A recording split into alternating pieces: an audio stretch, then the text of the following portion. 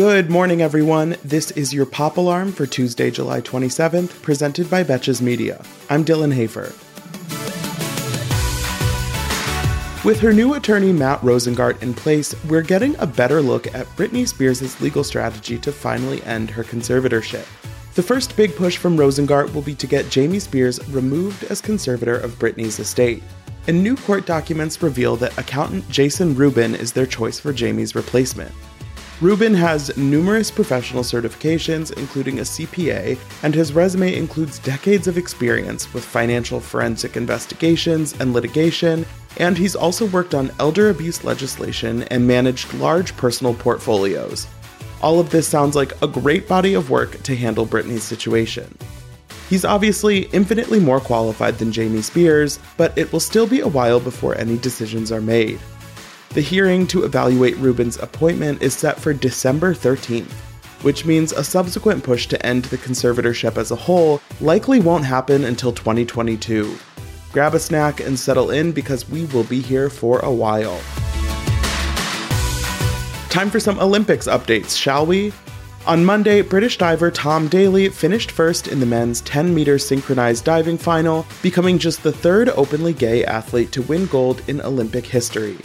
This was Tom's fourth Olympics after previously winning a bronze medal, and he said of his accomplishment, quote, "I feel incredibly proud to say that I am a gay man and also an Olympic champion. We're proud too, Tom." Skateboarding is making its debut as an Olympic sport this week, and the biggest names so far are 13-year-olds Momiji Nishia and Haisa Liao, who won gold and silver respectively in the women's street event. They're both going to have some pretty cool stories when they start 8th grade in the fall. The bronze medalist, Funa Nakayama, is 16 years old, so it's good to see some late bloomers are doing well too. We're also deep into the medals in swimming and gymnastics, with some of the biggest finals happening throughout this week. Despite a bit of a shaky performance in qualifications, Simone Biles still placed first in the all-around qualification and secured a spot in all 4 event finals because she is just that good. American gymnasts Suni Lee and Jade Carey also secured multiple final spots each, giving Team USA a shot at the maximum 11 medals any country can win in women's gymnastics. If you weren't impressed by that, did you know I can do a cartwheel?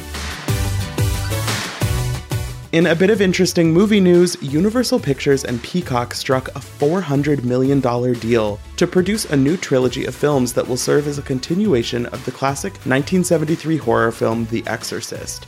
In the new movies, Oscar winner Ellen Burstyn will reprise her role from the original film almost 50 years later, and she'll be joined by Hamilton star Leslie Odom Jr. in another starring role. The first of the new movies is set to be released in 2023, when Burstyn will be 90 years old. I applaud her for doing anything other than taking a nap at this point, because trust and believe I'll be retired, or worse, way before then. After a very public birthday weekend, Jennifer Lopez got herself even more attention for her rekindled romance with Ben Affleck when she was spotted on Monday wearing a Ben necklace.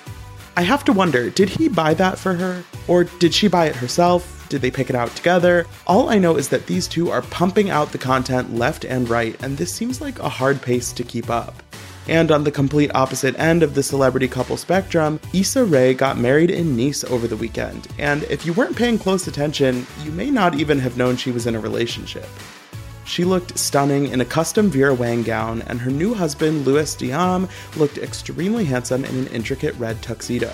Issa's Insecure co-stars Yvonne Orji and Jay Ellis were in attendance, and the whole thing looked like the kind of party I really should have been invited to. You gotta call me next time, Issa.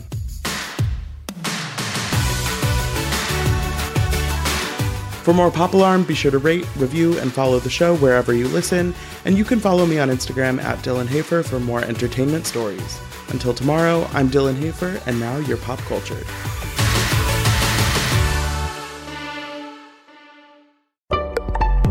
Betches.